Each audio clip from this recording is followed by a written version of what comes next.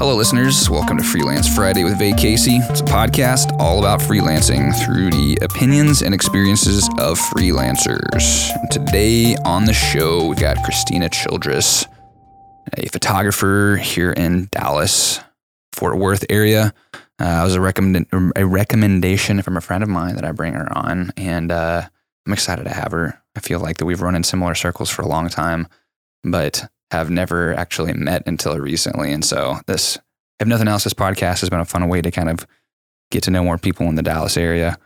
Thanks for coming on. Thanks for having me. Yeah. Good to be here. Have you ever done a podcast before? No, my husband just did one and I was really jealous. And then I got your email. So I was like, all right. Well, here we go. Got my own. Vindication. We'll see which one is better. Yeah, we're going to go head to head for sure. Okay. We'll have to. Marriage is always a competition. A healthy competition, hopefully, right? Oh, yeah. Yeah. I mean, as long as I win. Well, why don't you kind of introduce yourself to the listeners? Okay. My name's Christina. I have lived in Oak Cliff for the last 5.5 years. I've got the husband, who is a creative director at a branding firm. We met in college in graphic design club because we're really cool. We have 3 kids. That came as a little bit of a surprise. They all came at the same time. After Triplets? Yes, we have triplets. Oh, shit. Yeah. So that actually has a lot to do with kind of the trajectory of my career and making adjustments after that little surprise. So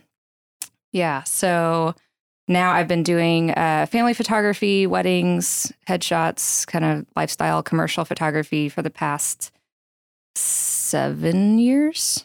We're right about 7. Yeah. How old are your kids? They're 8.5. Okay. So I started in graphic design and then surprise 3 kids at once and stayed home with them for a little while and then was kind of trying to figure out what to do next. The full-time working for someone else thing didn't seem feasible anymore.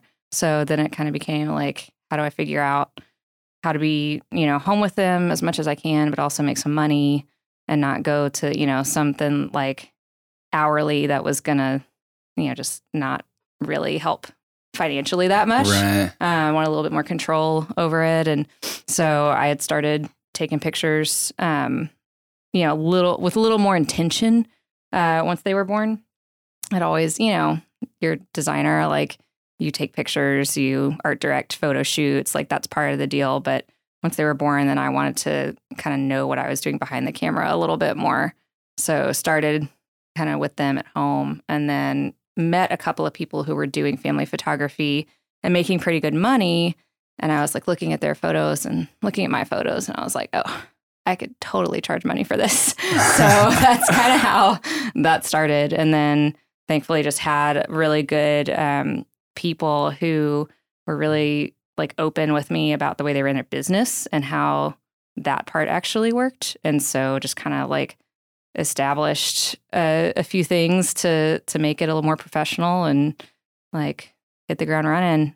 So it's been a while. Yeah, it feels like cool. It's added up Yeah, all of a sudden. it's amazing how fast the years can go by. Mm-hmm. It's like I feel like one in the middle of the years kind of go by slow, especially in the harder times. Like, oh my gosh. But then you look back, you're like, wow, it's been 5 years or 7, 8 years already? Yeah. What? I think it was a couple of years ago where it hit me that like, oh, I actually know what I'm doing. Like I'm not just starting out and figuring this out as I go anymore. Like I see established patterns after, several years and I like know how to hit my goals and I have confidence in what I'm doing so that I can, tell my clients what to expect and all that instead of just being like, I hope you like it, Yeah. So yeah, it's weird how that happens. All of a sudden you're like, oh, I am a grown up. Interesting. It makes me think of, it's a quote I heard somewhere recently. I think my sister mentioned it to me or something. I don't remember where she got it from, but basically it was something along the lines of most people underestimate what they can accomplish in most people overestimate what they can accomplish in a year and underestimate what they could do in 5 years. Oh, that's really good. Yeah, I totally agree with that. And I feel like it plays out very true when it comes to freelance stuff, at least in my experience. Yeah. Well, and I think like my sense of time, I'm so curious how other people experience time just because, like especially with family photography and weddings, you're booked with weddings, you're booked in advance, sometimes a year, definitely, like 6 months. And so you kind of, I think like my brain just sort of thinks of the calendar year and like, okay, I gotta get to there. I gotta make sure that I'm ready for this. And you're just kind of thinking like in this, I don't know, like immediate future, like you're in that it like comes and it's really busy. And then you're just kind of like making through each day. And then all of a sudden you look back and you're like, oh, it's been a couple of years and look at all of the stuff that I did. I don't know. I guess because you are working so far like in advance. Yeah. It's by the time it gets there, most of the planning and stuff and all the work for it has probably been done. Not all the work, but a lot of the work that goes into preparation and stuff. Work. Yeah. At that point, it's just like, okay, it's just time to do it now. Mm-hmm. It's interesting. So you mentioned that you were doing graphic design before that. What's kind of your background? Like, how did you get into that? So I went to a high school that had an ad design class. So I took it as an elective my senior year just because it was like the coolest room in the school. All the walls were painted black and there were like band posters on the walls and everything. And so it just seemed like a fun thing to go do. And it was like teaching Photoshop and, basics of Adobe programs at that time. We were learning, kind of like this is how you like work with a client and this is like what it means to come up with a concept and execute it and stuff. And so like once I got in there, it was this just sort of instant, like, this is amazing. You can make stuff on the computer. Like I was like the kid in high school who like made my own t-shirts. I would like iron on like pictures because like none of the bands I liked were particularly popular. So I would make my own shirts of those for the bands that I liked. Great. Yeah, I might have had a Billy Corgan t-shirt. Okay.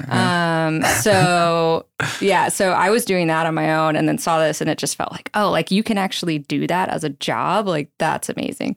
So I ended up finding a program at TCU. They had a graphic design major and I had already wanted to go there. So I was like, oh, great. Like it's all meant to be. It's amazing. So I went and did that. I was super focused on it, like overachiever, like trying to get a job like immediately. And so I was freelancing in college and just like hungry for it, like only did graphic design. And my husband, I met him my freshman year. The two of us were both just like design, like all the time. So we would just like hang out and do our work for school and be super nerds. It was great.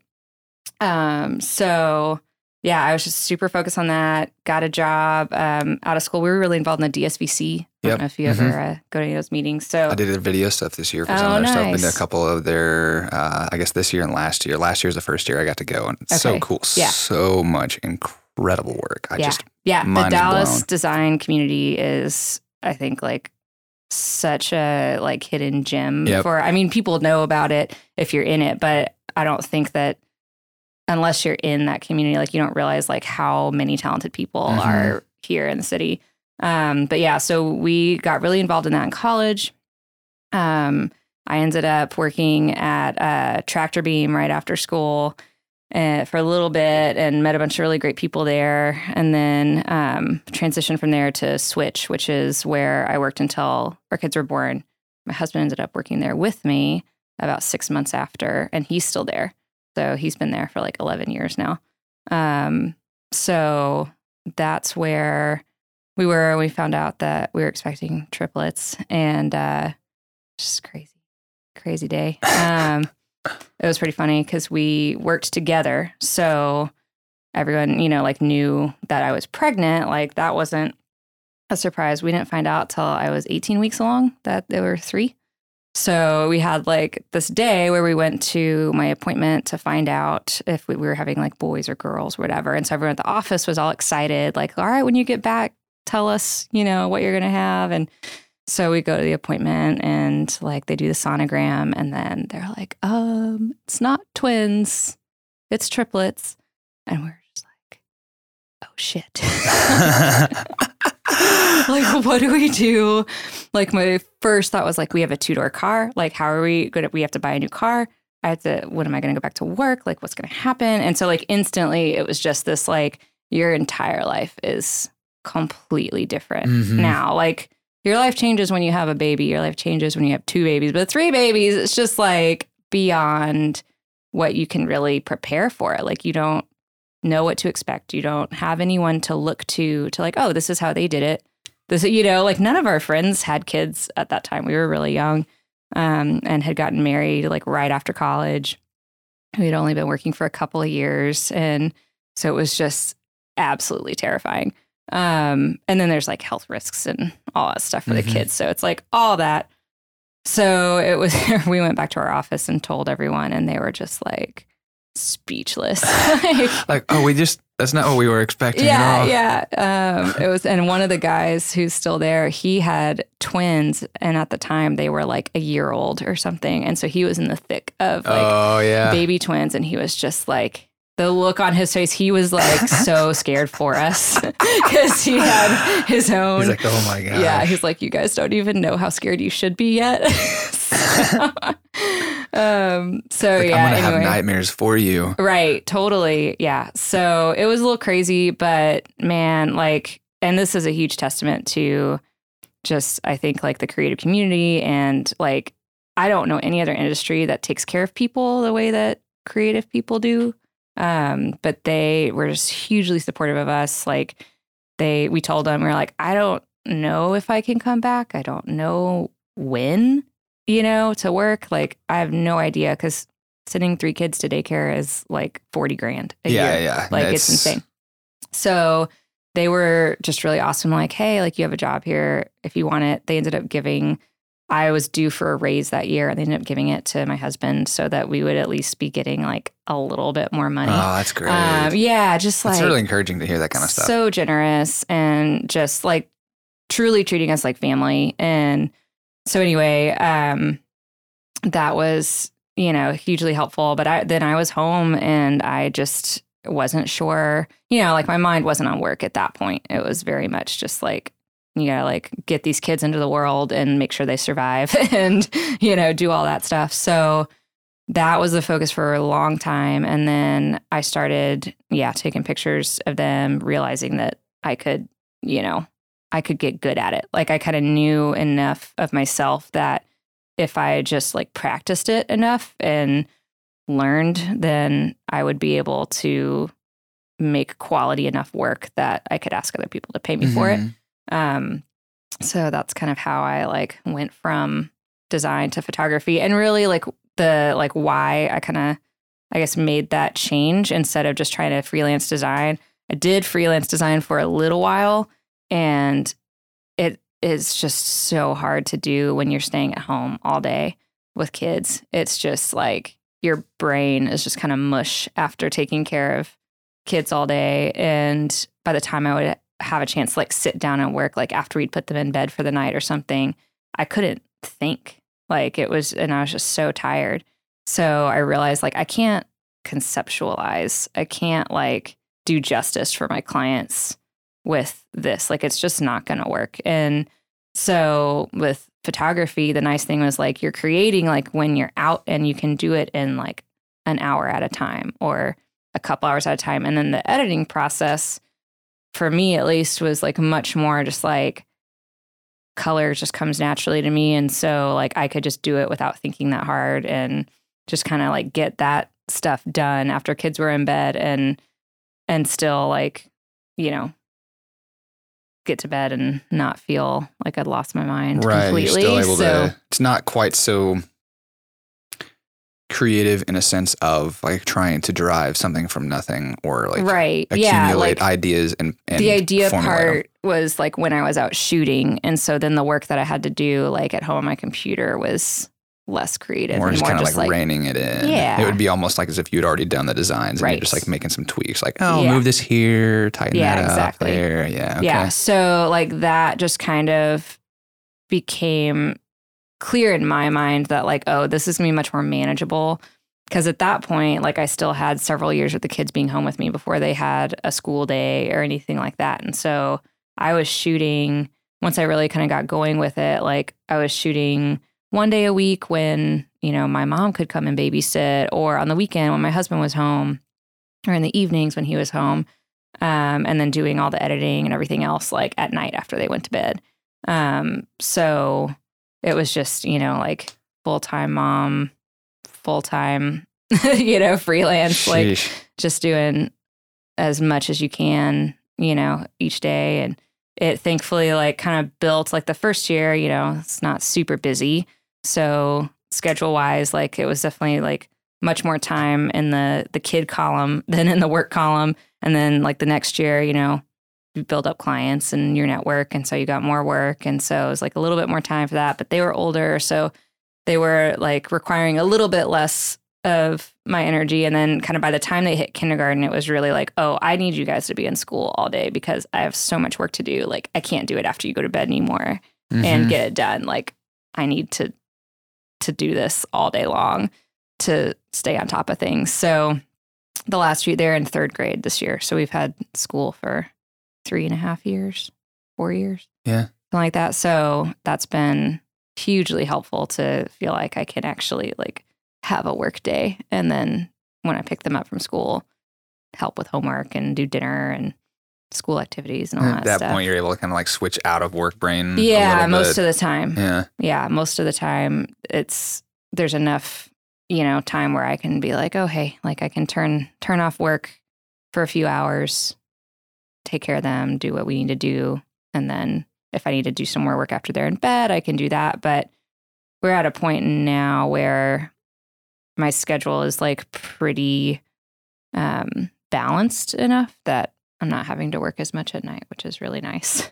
Yeah, especially because I'd imagine being like full-time mom, the 3 kids, and full-time doing the photography stuff probably makes it a bit more difficult to be able to like have that like solid relationship with your husband, probably, right? Yeah, we definitely like are very intentional about making sure that we have nights where like no one's working. Because of course, he's a designer. Like he's always got stuff going on outside of work. Like I feel like you can't quite turn that off when you're love what you do, like you just always got stuff you want to be doing. So both of us like our kind of like nightly routine when we are like in really busy seasons, we'll like be in the same room and like pick a show to put on or something that can kind of be in the background and, just each be like doing our stuff. And it's like, okay, 10 o'clock, like let's put it away and like hang out together on the couch for a little bit before we go to bed. Like we'll do that a couple nights a week and then make sure that we have nights where we're not on the computer and where we're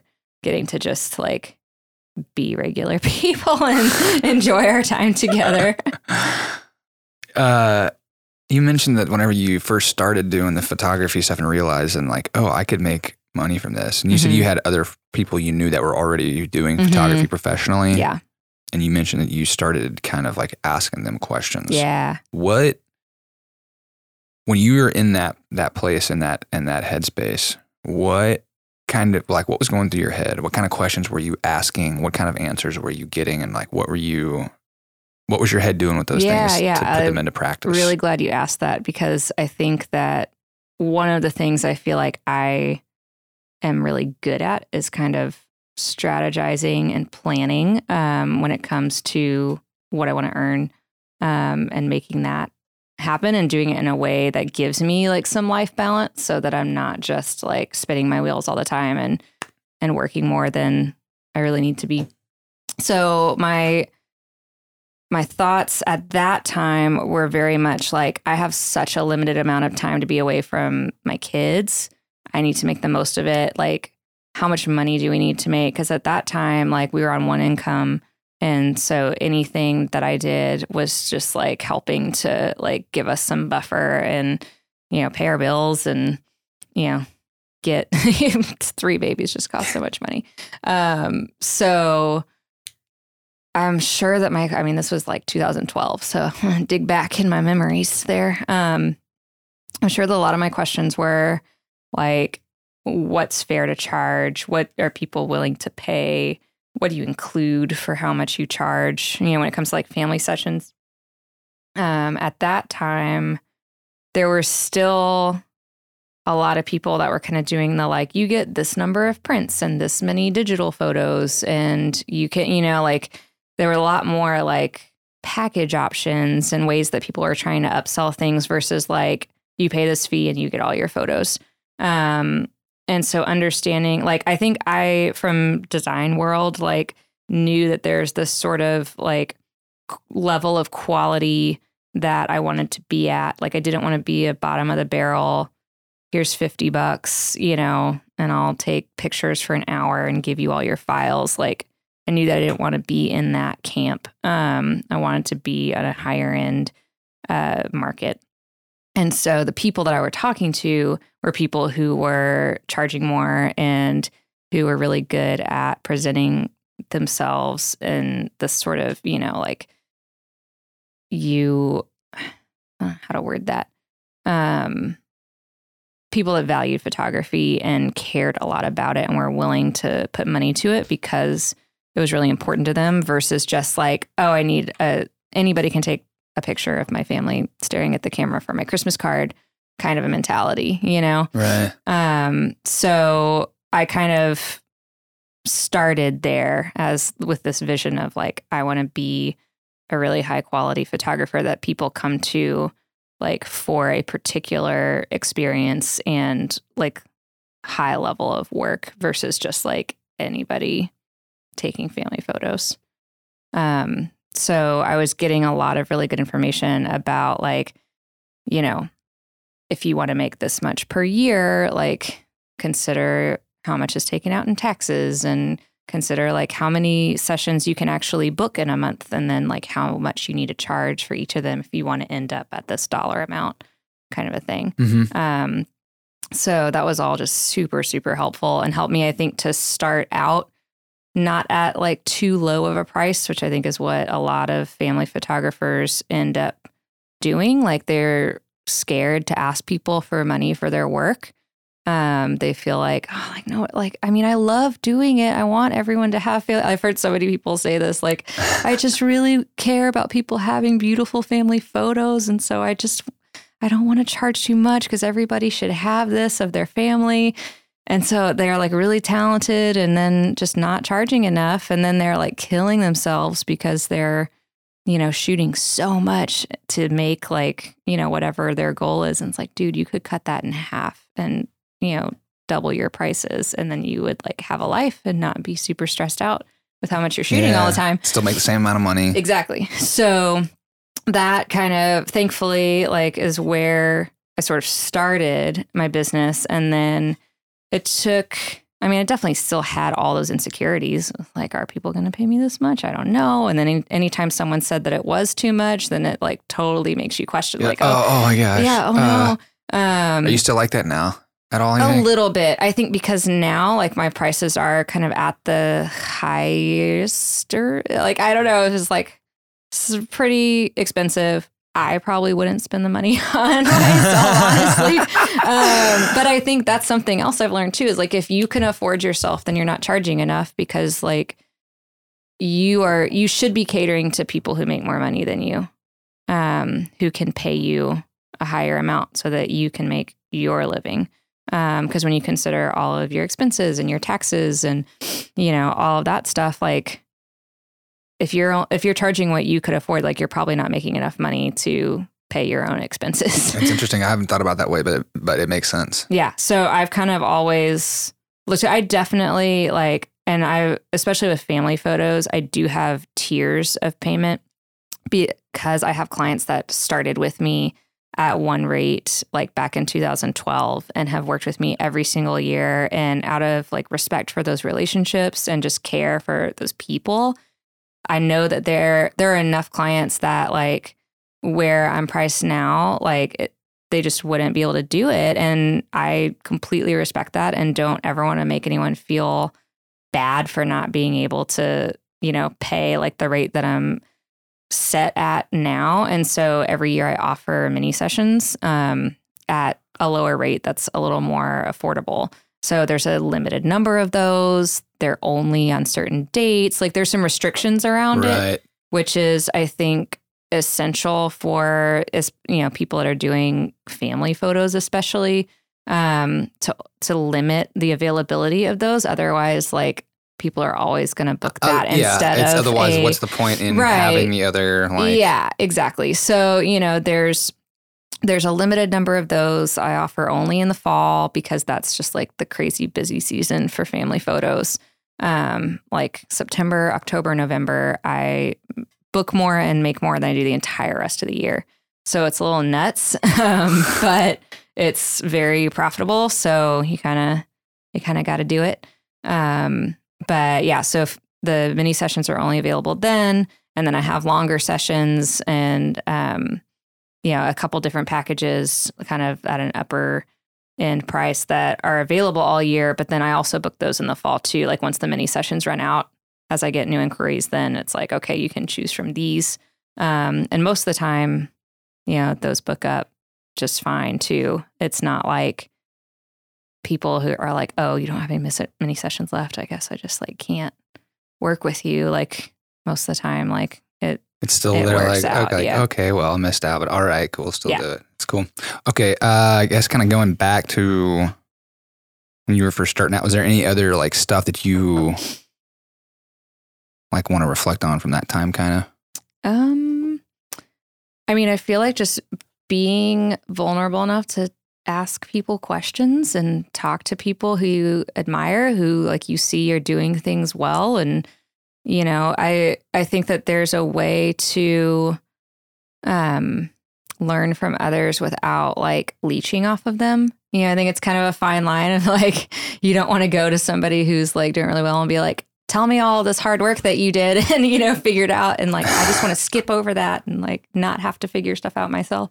But I think that you can like be helpful to other people and, you know, have something to offer, you know, if you're wanting to go and like assist with somebody or, you know, just, I don't know. I'm trying to think of like other ways that you would offer anything besides like assisting. But, you know, if you like are curious and I think approach someone genuinely to talk about like how the business works and just ask questions. Like I just found that people were really helpful and happy to talk and, you know, just share what they've learned. And like, I'm totally that way. Like if people ask me any questions about business, then I'll tell them like exactly what I charge and what I include and all that and be like, this is how I get to this. You know, I think a lot of people aren't going to actually end up running with that information. They might want to know it and then just kind of feel like, oh, I don't know if I can do it, you know? Yeah. So I'm just sort of in mind, like, I am happy to share like what I know and you can do with it what you will. So I feel like I wasn't shy about asking questions.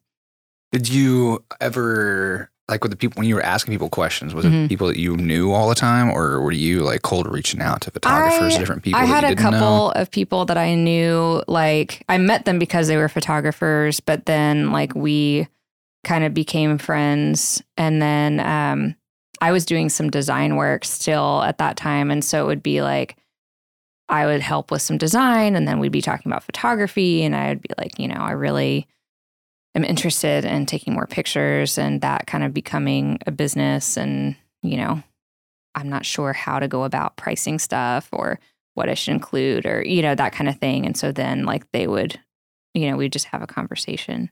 I think I'm trying to remember, honestly, it's been so long. Yeah, it's hard to remember some of that stuff. It's okay. I feel like I did have a couple of like, hey, I don't really know you, but I really like your work and I'm curious. You know, it definitely wasn't like people who are, you know, like known in the industry who live in another state. And I'm like, hey, can you like give me advice? Like it was definitely local people who I could like have at least a little bit of somewhat of like connection. Lunch and like talk and stuff. Whenever you mentioned that before, like way before that, whenever you were getting out of high school and going into college, that you were doing some freelance work at that point. Yeah. What's the kind of the journey or story from the like high school class where you started taking an interest in learning some of that kind of stuff? What's the journey story between that and being in college and that like where did the idea come from to like, oh, I can make money doing this? And then how did you actually start like putting it into practice and doing it? A lot of naivete when I was that age of just like walking into places and being like, hey, so I do graphic design and I saw that, you know, you have this sign in your shop and I think I could do a really cool one. Would you let me do it? You know, like I would literally like I grew up close to Denton and so like go on the square and this was like before Denton was revitalized and all of that. Like there was not a lot there.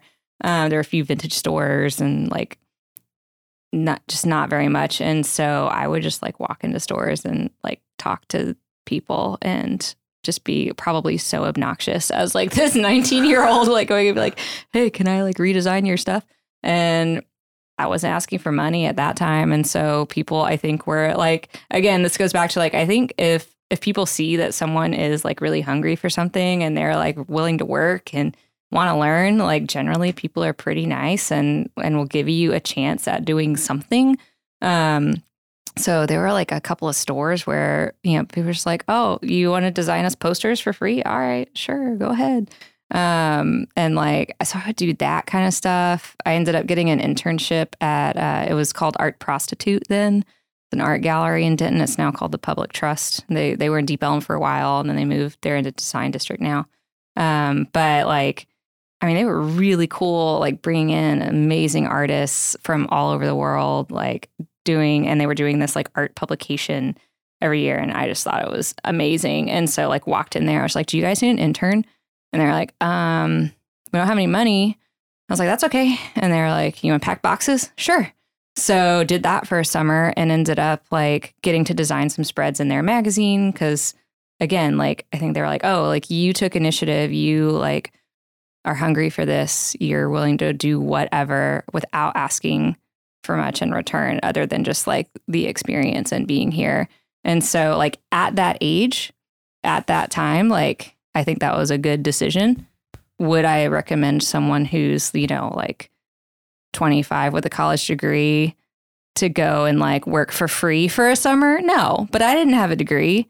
I was like a dumb kid who didn't have any experience and they were like letting me like come and be around all of these really cool artists and make connections with people and like build up my own network. And that like having the network, like that goes back to the SVC stuff too. Like we were just around all of these people who had hiring potential for when we were done with school. And so like just kind of being in those spaces and being visible and meeting people, I think was huge. So then from there, you, were you able to start actually just like converting some of those people to paid clients in the stores and shops you were going into? Yeah. So I don't know if any of those shops ever ended up being or was paid, that just part of like, that was where it started? I think like it just kind of started. And then I had a portfolio of stuff where I could be like, this is a real place. This isn't just a student assignment and something I did. Like, and I could show, you know, so like probably one of the first, I had like little jobs that paid here and there. Do you remember Spoon Records? Yeah. Or like the concerts that used to. Oh, yeah. Yeah. They're still around, I think. Okay. Yeah. I mean, this is how old I am. SPUNE. Yeah. So I designed, when they got started, I think I would design posters for them. And I don't think I ever even met the guy in person. And I cannot remember the connection. Like this was probably 2004 or 5. And I remember like designing stuff in my dorm room and those posters going around. I think he paid me a little bit. I ended up, a friend of a friend opened the Spiral Diner Oak Cliff location, and we were like at dinner one night and he was mentioning his friend was opening because, you know, the original one's in Fort Worth, which is where TCU is. And so there, you know, people knew people, and it was the girl who opened the one here in Oak Cliff had gone to TCU. So like through that, and I just, you know, I was like a junior in college, I think. And I was just like, oh, well, I'm a graphic designer. Like you should connect me with her to talk to them about design, because I don't really like their logo that much. I think it could be better. And so we ended up like meeting, and I designed their, like they still use like my menus and their logo. Like that's all what I designed in college. And they paid me for everything. I don't remember how much it was. I did their like menu updates for a few years, and then that got really tiresome. And so like sent them the files like, you guys do this now. Yeah, y'all can do this. Yeah. What, hang on, there's a question there that I had. what was it? Oh, so you mentioned that you said, I don't like their design, I don't like your logo. I want to redo this. A little more tactful. Right. But that's kind of, more or less like what, so whenever you sit down and you're able to get some FaceTime with whoever these decision makers are, what is a more like realistic conversation that you would have to them, or how did you like propose this to them? So at that time, it was probably a lot more clumsy than, I feel like I can be a lot more direct now with people. Like we just had a conversation my husband and I did with potential clients that we might do a collaboration with, and like their current logo we don't like, and they're kind of speaking with us as consultants, and they're like, what do you think? Like, tell us, what do you think about this logo? And it was, like a family member had designed it, kind of a thing. And so we were sort of like, well, we think it could be better. And they're like, do you think we need to change it completely? And like, if you're going to ask me directly, then yes, I do. I think it would help you to connect with your audience better if you took a new approach with this, because the current one just doesn't speak to what you're trying to accomplish here. Probably back when I was having the Spiral Diner conversation, they were opening the new location. So it was sort of a good time to rebrand. So it was sort of like looking at this as an opportunity and sort of talking to people about like, so, like since you are going to have to print new menus and you are going to have to get a new sign, all this is a good time to think about, making some changes here and thinking about, again, I think like with design in particular, it all goes into talking about your target market. So you take away like this sort of personal like attachment that the owner might have to their logo and make it less about them and whoever friend of theirs made it, and more to like, all right, so what are your goals for people to think when they see your brand out in the world? Like, what kind of reaction do you want people to have? What do you want them to associate with your brand? Okay, then I have this list that you've told me. Dun, dun, dun, dun. Is your current logo meeting that? Because this is sort of what it's telling me, and it might, whatever that is.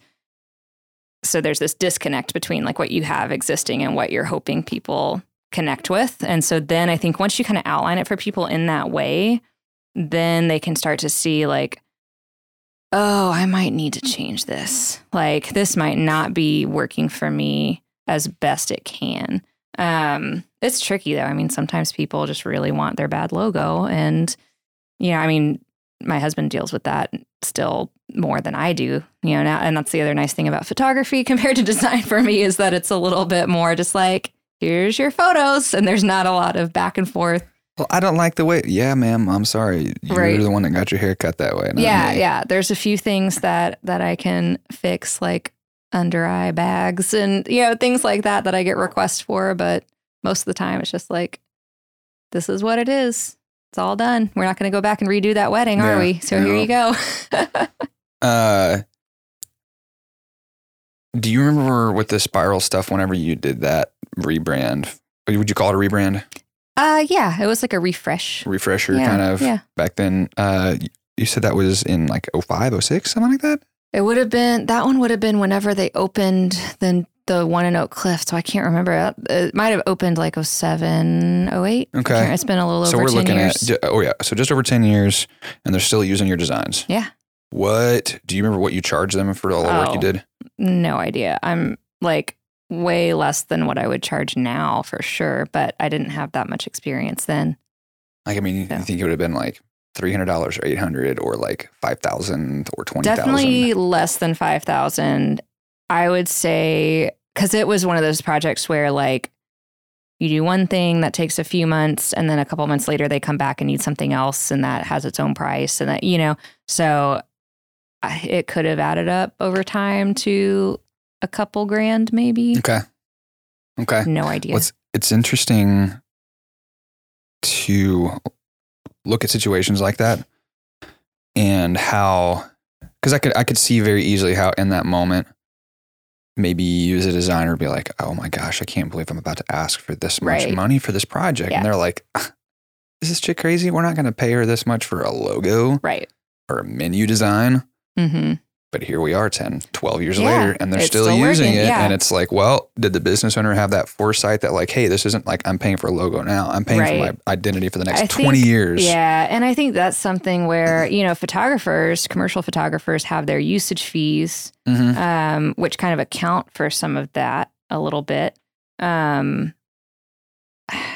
think with design, it's just one of those things that like, you know, people have the budget they have and you need to work and you got to pay your bills. And so there, you know, and I think you have to understand the scale of the business you're working with too, like, and make those decisions. And I think any freelancer, whatever you're doing, like you're constantly making decisions. Is this job worth my time for the money that they're paying me? Is it worth it on a financial level, but is it also worth it on a, like, I'm going to feel really good about having made this project. Like so to take it back to photography, like I just recently shot a wedding that like their budget was way under what I normally charge, but it was in New Orleans, which is a city I love. And they were going to be like, they were just really sweet people. Like I knew I was going to enjoy my time with them. It was going to be like a really small group. Like I think they had like 20 people or less at their wedding. Which is kind of my favorite sort of weddings. Yeah, very intimate, very intimate, chill, kind of usually. Yeah, and they really like, as far as like from a creative standpoint, the guy is actually a designer, and so he was super like, we just vibed on the kind of things we like and the style, and was like willing to just let me play and like try stuff that I know not all of my clients are comfortable with or want, and so it was worth it to me to get to go have that experience and then to be able to make work that I was really excited about, even though they had a smaller budget. And that was just a decision I made. I don't like advertise, hey, if you're really cool, I'll charge you less money, you know, but it was a question of like, they were not going to be able to hire me at all and hire somebody else who was going to take like not great photos for the amount of money they had, or like, I could do it and have a good time and make that connection. And so like I made the choice to do that. So I think, you know, with freelance design, with photography, with any of that, like I think that you always have to like ask yourself about like what kind of people you want to work with, what kind of work you want to be doing, and not just let the dollars dictate. Right. Yeah. Reminds me of something a friend of mine was talking about a few years ago, where basically he was saying that I'm trying to remember exactly how he was framing it. Basically, it's not like, it can be very common for us to kind of take this approach of like, well, they're coming to me and they're paying me for this thing. And the kind of the approach he was taking more is it's almost like, no, you're like collaborating with your clients. And it's like, okay, you know, we're working together to make this thing. Yeah. Okay, well, what are you bringing to this? And what am I bringing this to make this happen? Okay, well, I'm bringing the resources and I'm bringing the creative stuff. Well, this costs money. Well, you're providing the money to bring this in the middle for us to do this. But, you know, if say we needed to do it for less, okay, cool. Well, then maybe you go source the talent and you bring that to the table instead of me going and finding those people and paying those people. And so it's like, at the end of the day, it's not like, well, I can't do it for that much money. It's just like, hey, how do we both make this thing in the middle kind of like happen? Yeah. And I think that, you know, like the more that you're excited about a project and it really just connects with you on like your own set of interests, like the more willing you're going to be to work with people on that. You know, there's absolutely clients who come and can't afford me. And I'm just like, here's some names, you know, like here's some other people to check out. Sorry, you know, because I know that like what they want is not something I'm particularly interested in doing. So it's not worth it to me to give them what they want for the amount of money that they have. And that's fine. Right. Like you don't have to feel like an asshole about it. It's like, it's just not. Yeah. It's kind of what I've talked about this a lot on the show before, but what I kind of look for is win-win-win situations. Yeah. And it sounds like you're kind of the same way, where it's just like, well, it's not a win for me, so I'm not going to do it. Yeah. You mentioned pricing and how I'm glad that you talked about, you said that you're like very open about that. I would love to learn about that. How do you price stuff? What do you, how do you get to the dollar amounts that you charge? So I had a really interesting, I am sure you're familiar with Rocky Garza. Yep. So He'll be coming on pretty soon. Oh, nice. Hey, Rocky. So he and I, when he was first starting his kind of business coaching stuff, which I think it's evolved since then. But when he was kind of first starting that and getting out of wedding photography, I like sat down with him and was like, okay, like I think I was maybe 3 or 4 years into business, and so we kind of jumped over my like wedding photography, how that started in with the family photo stuff. But I started shooting weddings with a partner in 2014. And so she and I had photographed weddings together kind of on the side of having our own like family portrait businesses. And so we like sat down with Rocky, and he basically like, he was a super open book and basically told us like everything that he and Sarah did, from like showing us like their emails that they would send clients to like all throughout the process, to their pricing structure and how they delivered files and how they sold prints and like all of this stuff. And it was just like this wealth of information. And so since we had done this sort of initial sit down, he had this retreat for people who had already gone through the program with him, like maybe a year later, as sort of a like, if you want to follow up and talk about where you are, all of that, like you can come to this. And so, and actually that's where I met Eric that you also interviewed, Eric Bowman. Oh yeah. Yeah. He was there at this one. So at that point, my business partner had ended up taking a full-time job. And so I was now doing weddings solo. And so it was this sort of like big transition year of like, oh man, like now I'm doing this on my own. And like, what do I really want to do it on my own? And like, what do I need to do in terms of pricing? Because we had figured out all of our stuff as, you know, 2 people splitting money instead of it being like a single person. And so that retreat, I just remember there was like one moment where Rocky was like, well, how much do you want to make like for the year? And I realized that I had never asked myself that question since I had started photography. It was always just like, okay, this amount seems like people will pay it, and it's not too low and it's not too high. And I'll just try to book as much as I can.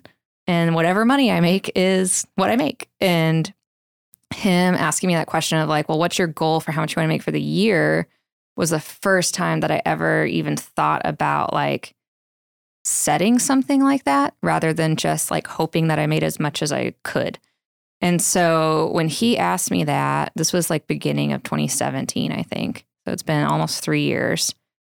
It was like this light went off where I was like, oh, I can actually, like, if I have an end goal, I can do the math and divide out like how many sessions I need to book at a certain price, how many weddings I need to book at a certain price.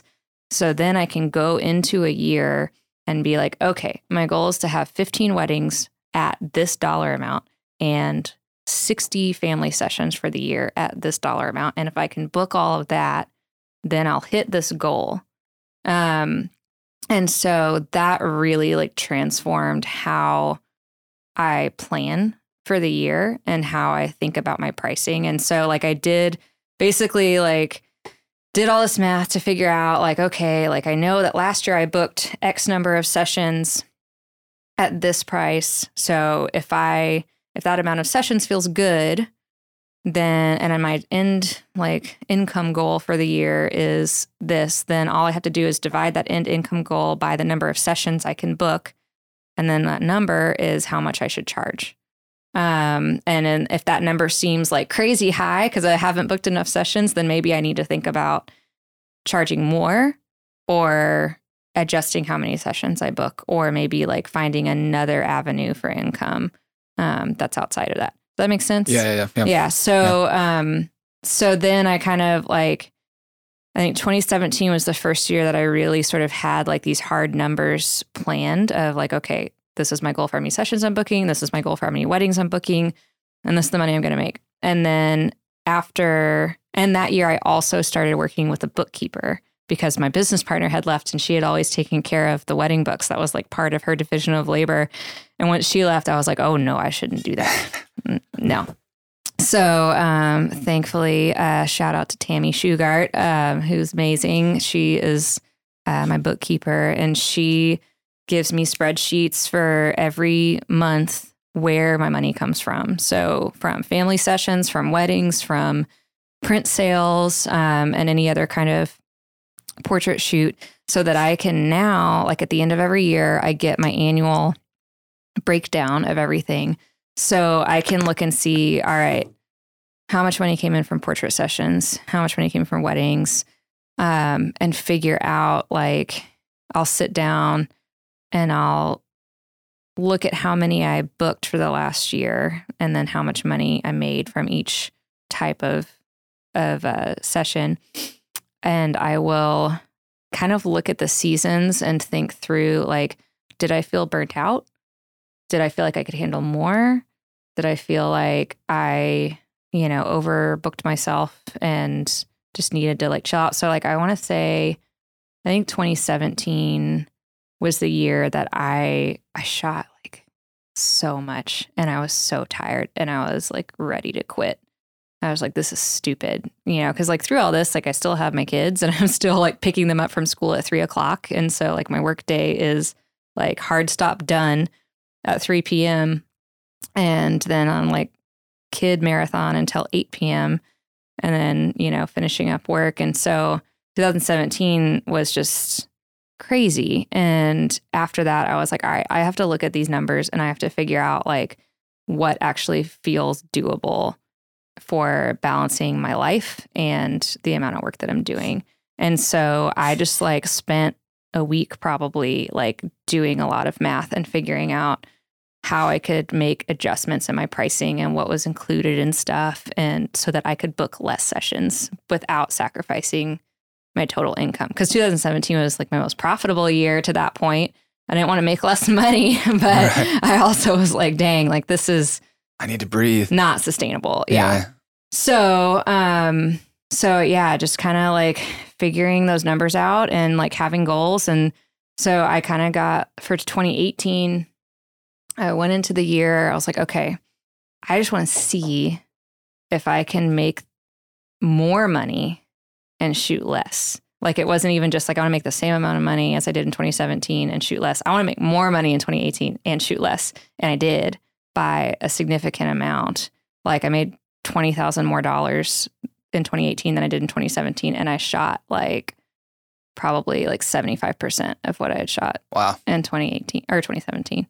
And so that I think was just like this, again, like just this sort of like light bulb going off for me of like, oh, like this is just math. Like you can figure out how to do this. Like if I have this sort of like goals on paper, that then I'm like, oh, okay, I know I need to book, however many sessions for this year. And I know that like the previous year I had no problem booking that many.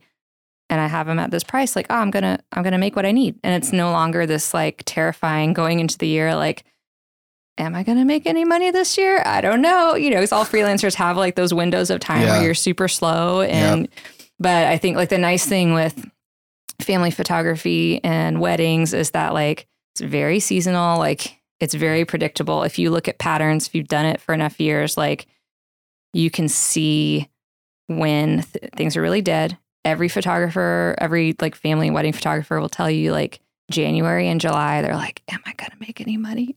I don't know. Like, cause it's just so dead. Like you're not shooting a lot. Inquiries are not necessarily coming in strong. Like it's just this sort of like dead time of year. And it can feel really scary if you're looking only at what's happening right in front of you.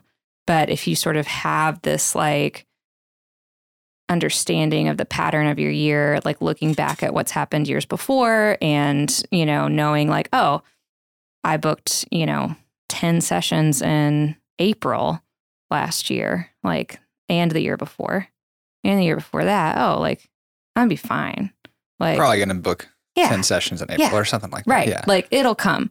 And I think that's like, now I'm coming up on, what is it, like 8 years of doing this. And like, there's not been a year yet where I have like not made it work, like there's definitely, I think this year, like 2019, I'm probably poised to make a little less than I did last year.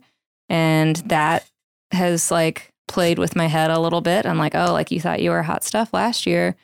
This year's not as good. But then, you know, also having conversations with friends who have been doing things even longer too. It's like, well, some years like just might be a little bit of a down year. Yeah. Doesn't mean that you suck. It doesn't mean that you should quit or like change your career.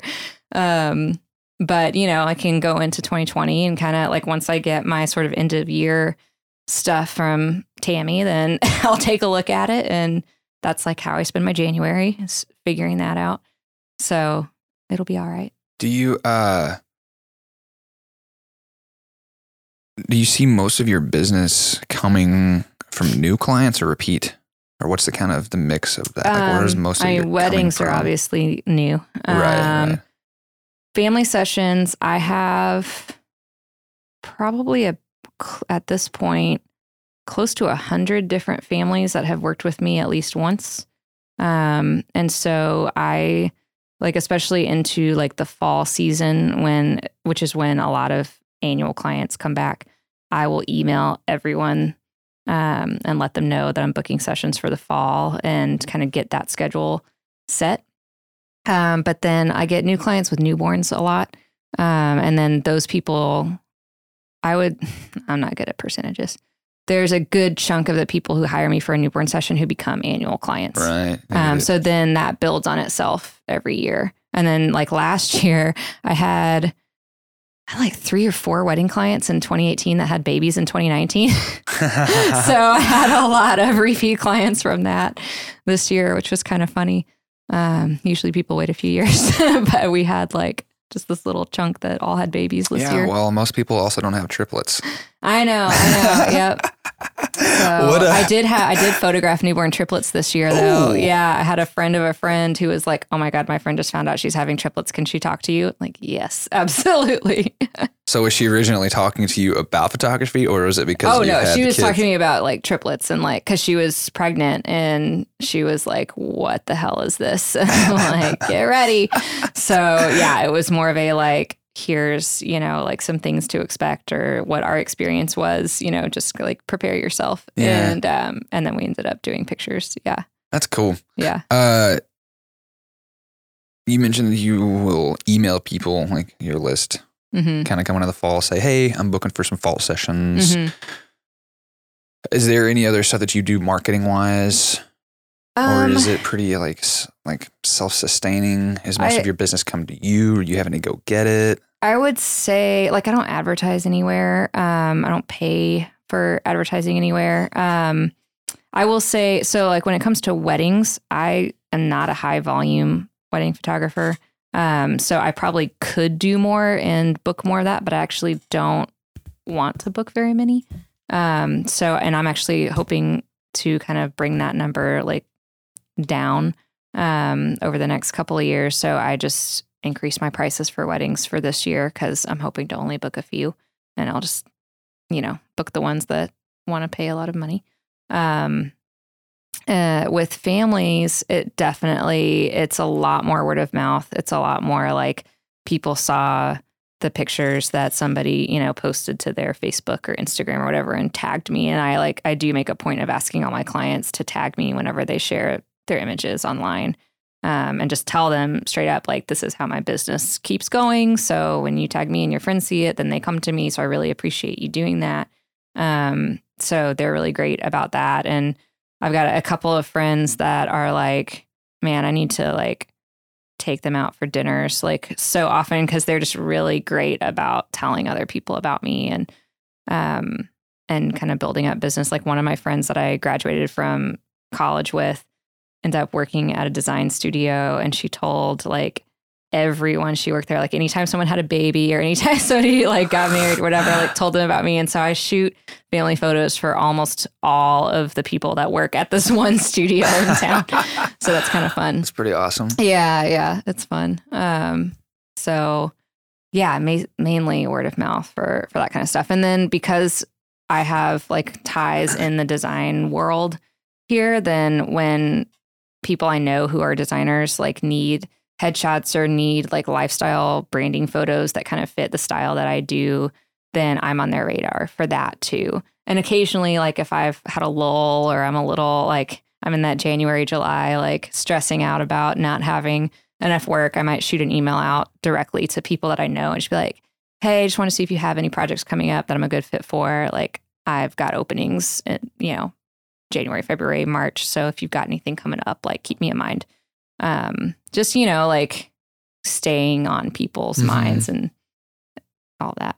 Yeah. Is it something that you, with those, like the agencies or different people that you'll reach out to like that, is it something that you try to like maintain relationships and check in with them every once in a while? Or how do you, is it like every month or every like 6 months, or how do you personally do that kind of stuff? I'm not that type A, so I don't have like a schedule necessarily, but like for that one studio in particular, like if they have a social event and which they'll invite me to, cause like I'm on their email list, like I'll make sure I go and say hi to everybody. And then, I think just being around and being on people's radar and, I think posting online regularly and interacting with people online regularly that you actually know, like, I think that just keeps you top of mind with people. So like, I don't necessarily get a ton. I do get some business from just like people saw my work on Instagram and liked my work. And so they contacted me to book a session. But I feel like maintaining relationships with people that I'm not going to see day to day by commenting on a photo that they've posted of their kid, like, and just, having that sort of like showing like, hey, I'm thinking of you. Also, here's my name. Like you're remembering that, like I'm here and you're going to think about me. Like if I've interacted with you regularly over the course of the last year, then when it comes time to book your family photos, even if you met some other photographer, like you've been keeping up a relationship with me in between and you like me as a person. And so you're going to be more loyal to like coming back to me versus like hiring someone else that you just met. Yeah, it's a little bit of taking a risk on something that they haven't done before versus like a tried and true, like, oh, this worked last time. Well, and like, a lot of the times with my family clients, since it is something that they want to do annually, there is that like comfort factor that is a big deal. And like, I would say the vast majority of guys that are in family photos don't want to be there and are doing it because it's important to their wife. And I think for them to be comfortable with me, and like that's like one of the biggest like praises I've gotten back is that like the dads actually had a good time and I made it easy and fun and that. And so there is that sense of like, well, they don't want to go like to someone else that they don't know and have to like reestablish that with someone else. Like they know that it's going to be a certain way with me and they're cool with it and they'll like, come for their half hour or their hour and then like not have to do it again for another year. You mentioned that you will ask them to like share stuff or to like tag you whenever you post photos on social. Do you ever hand out, like give separate digital files that have watermarks on the corners or anything like that, have like your branding that I'm not into that. Okay. No. I used to kind of like, I have such mixed feelings on it because like one thing that I used to do a little bit whenever I was doing like portraits or that kind of stuff more is I would deliver full like, here's regular photos with nothing. Here are ones that have my logo down in the corner. If you post on social, it would be really rad if you use the one that has my branding on it. Yeah. I mean, I get that. And I think it's just like from like, I don't know, everyone has their own little like things they're particular about. Like I hated seeing watermarks on stuff. So I'm just like, you know what, like tag me in the photo. Like it'll look better if there's not a watermark on it. And I think now like things work differently because I think when I got started, like you couldn't tag someone on Facebook, and like Instagram like was barely a thing at that point. I don't think people were even sharing like real photos on Instagram. It was all like crappy iPhone photos because the photos on iPhone were crappy in 2012. But yeah, it's just, I don't know. Okay. What about as far as like contract and stuff like that? Do you offer contracts or do that with your clients? I do contracts for weddings for sure. And those are pretty, like those were written by an attorney and are pretty like particular. For family sessions, I don't. There's definitely people who would say that you should. I don't want to give any like bad advice out there. I think like part of it for me, it's like this internal struggle of like, a lot of these people are my friends. Like there are people I actually know. And so it feels like overly formal to sign a contract, you know? And I think I honestly just haven't thought about it in so many years. Like when I was first starting, I remember like thinking, well, should I do that? Should I not? And wondering. But I honestly, it's been 8 years. I've never had a problem. Yeah. I mean, like I guess when I think about it, it's like, what's the worst thing that would happen in a situation I have to with refund family? Somebody their money, which is, you know, Small like amount sucks, compared but to- is, yeah, no one's taking me to court over $800. So Yeah. yeah. What about like with the wedding stuff? You mentioned that you had an attorney draft that up. So did you hire somebody to work specifically with like, hey, here's... I was fortunate enough to work with a partner whose sister was a lawyer. So we got a little family deal on that one. So I just kept the same verbiage when I went on my own, just changed it to my own name instead of our business name. What was the process like whenever you originally worked on drafting that first contract with your partner? Or was there stuff, were you like working with the attorney to kind of figure out what stuff you needed in there and coverage for or whatnot? She actually had it already when we joined because she had done weddings on her own before. So yeah, I didn't really experience that process. We did a little discussion about, you know, what if we need to change anything with the two of us, but there's not really. I mean, I could tell you what we include in it. Yeah. I would love that. And then if you made changes over the years or anything, like stuff's come up? Because I haven't paid a lawyer to look at, I haven't made major changes because then it's like, I don't want to do too much. You're like, I'm cool with it the way it is. I know it's solid. Right. But like, so for weddings, like one of the things that I'm trying to think, I mean, the main thing is like actually there have been several times where I have had to refer to the contract that someone signed when a wedding was canceled. And it's really standard for wedding photographers to have a non-refundable deposit. And this was something actually that my former business partner said that her sister told her that would be helpful, I guess, to anyone who's doing a similar thing. If you have in writing that you're, you know, getting a deposit from someone for their wedding, if you use the word retainer, that has some kind of legal implication for making sure that it's not refundable. So we were always just real careful in our emails to be like, the retainer that you owe to book the wedding got you. Is this rather than using the word deposit. I don't know like what law is impacting that or if that's still the same, but that was just something that she was always like, my sister told me just be really careful in using the word retainer instead of deposit. That would make sense because a deposit, I feel like it's typically like, well, this is going towards the thing, but if we don't end up buying the thing or whatever, then why wouldn't we get our deposit back? Whereas a retainer is like, no, for me to book the time, this is what it costs. And if you go through with it, we'll deduct that from basically the how the cost. contract works. Yeah. So that was like kind of the one thing that was like, be really careful about that verbiage. But yeah, so I've had probably like 3 or 4 times where a wedding's been called off after the retainer's been paid. And they come back and they're like, hey, the wedding's called off, but can we get our deposit back? And like the verbiage in the contract is actually that if the wedding is called off, that the remaining balance is actually due in full. Like that's the verbiage in the contract. People, you know, read it, sign it. I've never made anyone pay me the rest of the money, but I've also kept the retainer. And so basically when someone emails me and is like, can I get the money back? I'll politely say like, you know, this was what was in our contract. The state was reserved for you. And now, you know, most of the time it's like not anywhere, you know, near enough time to like book someone else. And, you know, with weddings, like who knows if someone else is going to come and ask for that same date exactly. How close, like with the ones that you've had that have canceled, how far out was it from the wedding? The longest one was like 6 months, but it was a bit of a shady thing where like I had not met the people in person and they were telling me that like their venue closed on them. And so they were having to like change all of their stuff. And so I had offered, this was all over email.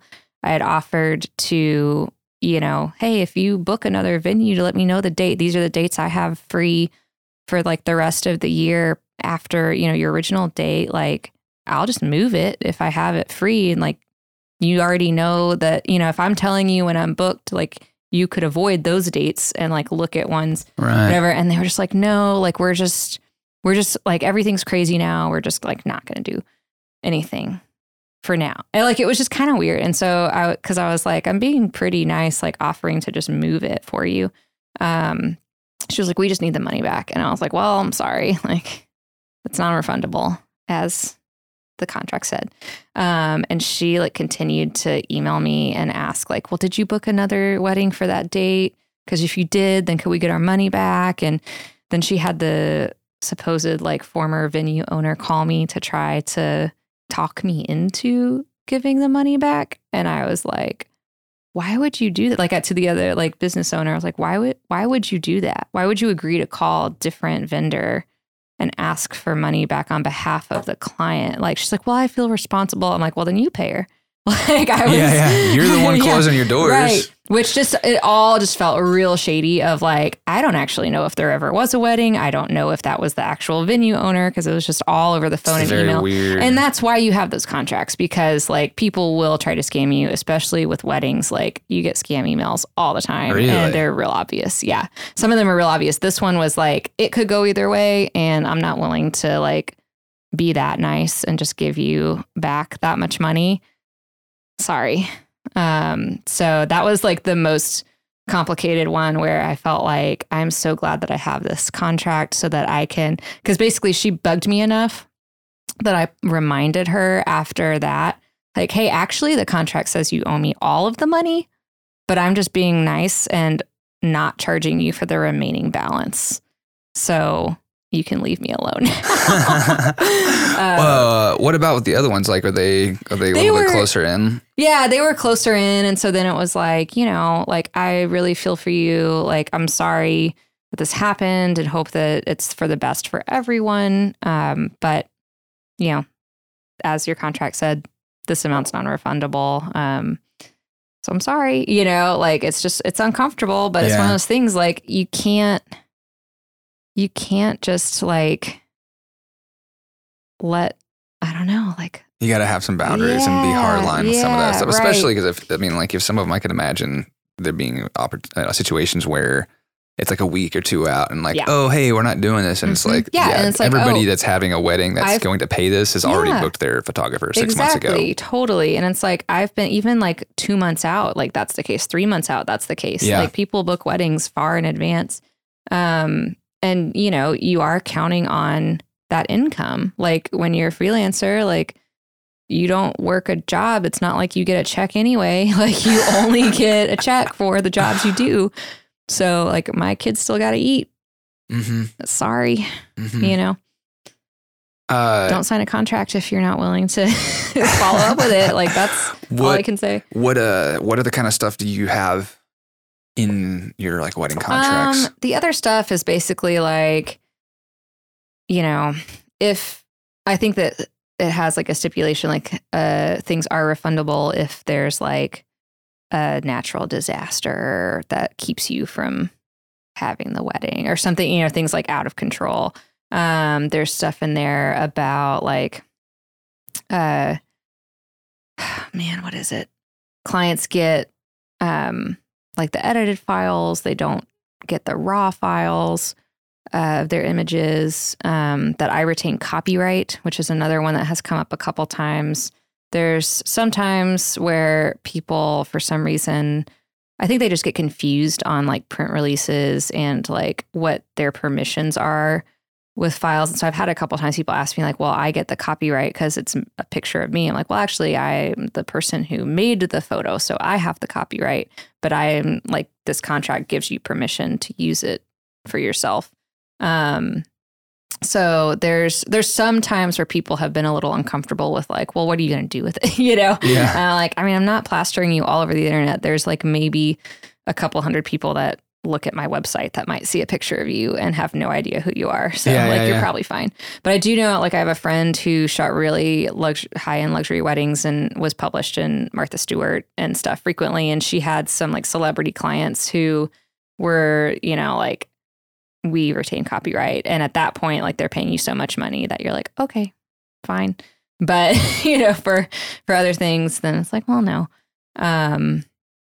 So, and then I think I do have a stipulation in there also that I get to be fed and I get time to sit down and eat during the wedding. And I know some wedding photographers that don't do that. They will not eat a meal for 8 hours or more.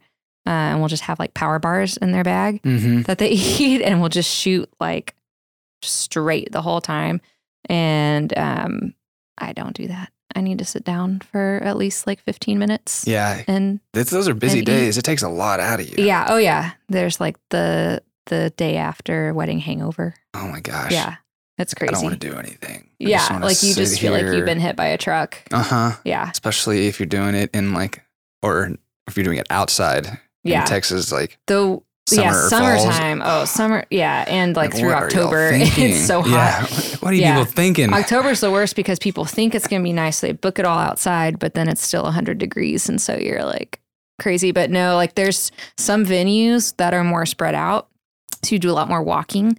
And then some that have like concrete floors are the worst. Like those, I feel a lot more. Yeah. If they have wood floors, that's nice. If it's outside, actually, that's a little better in terms of the feet because you have like a softer ground. I've learned all of these things over the years. Have you ever thought about putting anything in that's like if the venue requires X amount of walking, I get a golf cart or like some sort of like I need a cart to drive myself around? Yeah, because sometimes it is tough. Like, oh shit, I need to go back and charge this battery and it's way across the field and I can't just like run across the field all the time or whatever it is. Yeah.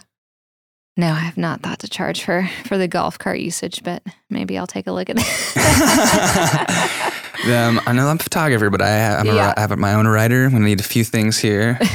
Well, thanks for coming on. I think this has been really great. Kind of wrapping up, is there anything that comes to mind that you feel like we ought to have talked about that I haven't hit on? You know, one thing about coming on here was just how I have like just kind of every few years, like I have this sort of self-evaluation and like assessing the amount of work I want to be doing, the kind of work I want to be doing, the, creatively and then just, what my time is going to. And so I think like just in general for freelancers to feel comfortable with evolving your business and making changes to suit your lifestyle. So like for this next year, like I'm looking at going back to school for an MFA, just like in studio art. Cause I'm kind of at a point where creatively, like I'm not feeling super challenged with what I'm doing for work. And there's some things I want to explore that are sort of outside what my clients might want or need. So rather than looking to try to make that happen through like what my clients are paying me for, like trying to do that sort of as my own pursuit.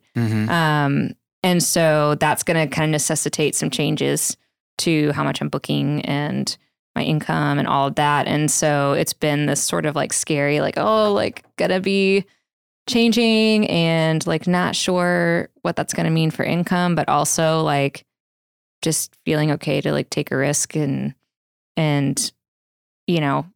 feeling like I'm not failing at something just because I'm changing a bit and what I want to focus on and what I want to do. I think it can be like, especially with weddings and even like with family photographers, there is this sort of sense of like, because everybody follows other people that do what you do, like on social media, and you feel like, oh my gosh, like they already booked this many weddings for next year. Or they already, like they seem so much more successful than I am because like I'm not booking as much or I'm not getting as many like really cool destination weddings or whatever as somebody else. Like, I think that there's like a danger of not really thinking about what you want for yourself and how you want to spend your time and what, what you want your life to look like if you're just chasing after like booking as much as you can. And that's something that like I kind of realized I was doing that to myself. Like I was stressing myself out over the quantity of what I was booking and using that as like a measure of success. And that was kind of also part of that like period of looking at like, oh, like what do I want to make for the year? And how much do I need to book to like get to that amount? Oh, like I don't have to just book like the most that I possibly can. I can actually like be comfortable with booking fewer things and having more time and that feels successful versus just being like booked up all the time. And I think like having that shift in my mindset has really helped me to have the time to think about like, do I want to keep doing things exactly this way the next 5 years, for the next 10 years? Like, what do I see myself doing? And that's kind of opened up like, oh, actually, maybe I want to like shift a little bit and go into this sort of more like fine art sphere. And what do I need to do to make that happen? How can I manage what I'm booking and what I'm making to give myself the time and the freedom to do that? And so it's been like, I'm still like, even just this morning, like struggling with like, it's going to be okay to make less money. It's going to be okay to book less clients. Like you're not giving up on something. Right. You're not failing. You're just like making those choices for yourself and ultimately changing your like metrics of success. Yes. Almost. Yeah, exactly. Yeah. And ultimately like nobody else is counting how many things I'm booking or, like knows like how much is in my bank account. Like I know what I need and I know how I want to spend my time and what I want to do. And so like, I just got to like go after that and not worry about like what other people are doing. Yeah, that's cool. Well, thanks so much for sharing your story. It's been really cool to hear. Thanks for having me. Yeah. Where can people find you and your work online? So my name is my website, just ChristinaChildress.com, and Instagram is just Christina Childress Photo. And that's pretty much it. Cool. Thanks so much. Thanks. Thanks you listeners for tuning in as always. I hope that this interview is I hope that this interview as well as the others are helpful for you and that you learn a little bit or a lot, just that you have some takeaway. And if you have, I would appreciate it if you leave me a rating and a review to kind of let me know how it's doing for you. And if there's anything that I can do that would be more helpful for you, because really this podcast is for you, the listeners, and the goal is to provide you with great content to learn and to be inspired and educated by, and to feel not quite so alone in your freelance journey. Thanks so much. We'll be with you next time. Freelance Friday is a VayCasey production. VayCasey is a freelance content creator based in the United States and available worldwide. VayCasey. Big production value, freelance agility and scale.